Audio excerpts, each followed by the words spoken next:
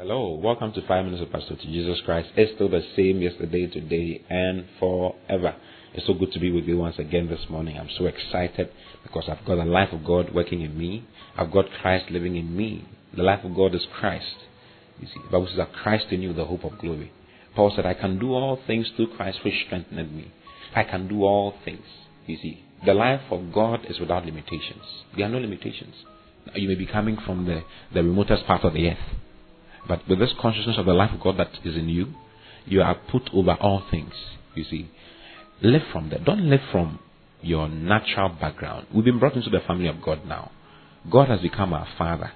God has become our Father because He has given us His life. The Bible says that we are now the sons of God.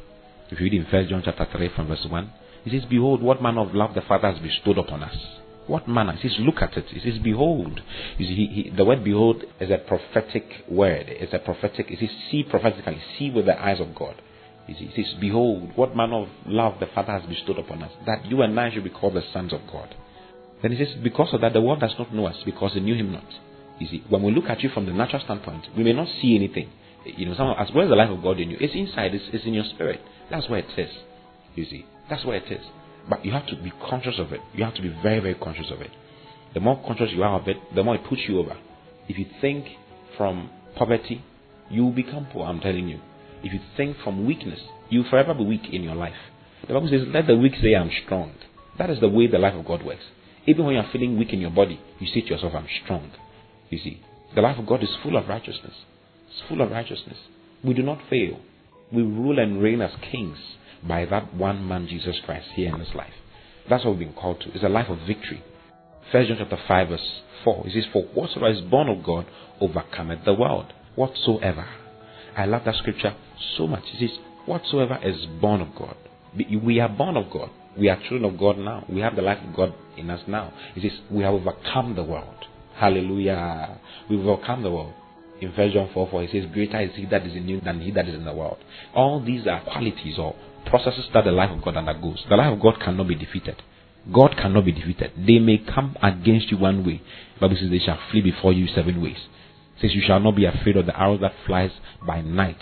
You see, nor the pestilence that comes in the noonday. You see, 1,000 shall fall at thy side, and 10,000 at thy right side, and it shall not come nigh thee. It says, only with thy eye shalt thou behold the reward of the wicked. You see, that is a life. It's a life full of victory, full of glory, because the glory of God is now in your spirit. You see, so you must be conscious of it. I'm so conscious of this. That's how I live my life. So sin does not have any dominion over me. I know I'm the righteousness of God in Christ Jesus. I know it so strongly. I know that I've got the life of God working in me. I know that Christ is working in me. I know that I cannot but produce fruits of goodness, fruits of kindness. You see, I'm full of love. Anybody who comes close to me will notice that the love of God is working in me. Because I know that the love of God is in the life of God. And that life is inside me.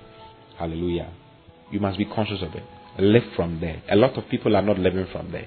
A lot of people say that, oh, we are human. We are not human. We are more than human. We are new creations. New creations. Born from the throne room of God Himself. We are from Zion. We are from above. Say these things to yourself. I'm from above. You see.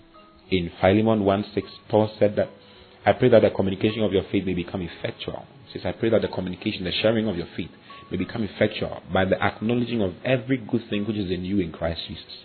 You must acknowledge every good thing which is in you in Christ Jesus. What are those good things that are in you? The Holy Ghost is in you. The power of God is in you. You've got so much power in you. I'm not weak. Say to yourself, I'm not weak. I refuse to be weak. I'm a success. Failure may be staring at you, but stare back at failure and say, I'm a success. I refuse to be put down. That is the life of God. Hallelujah. So be conscious of that life.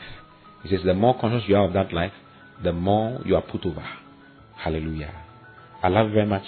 I'll see you again tomorrow. Until then, God bless you. Bye-bye.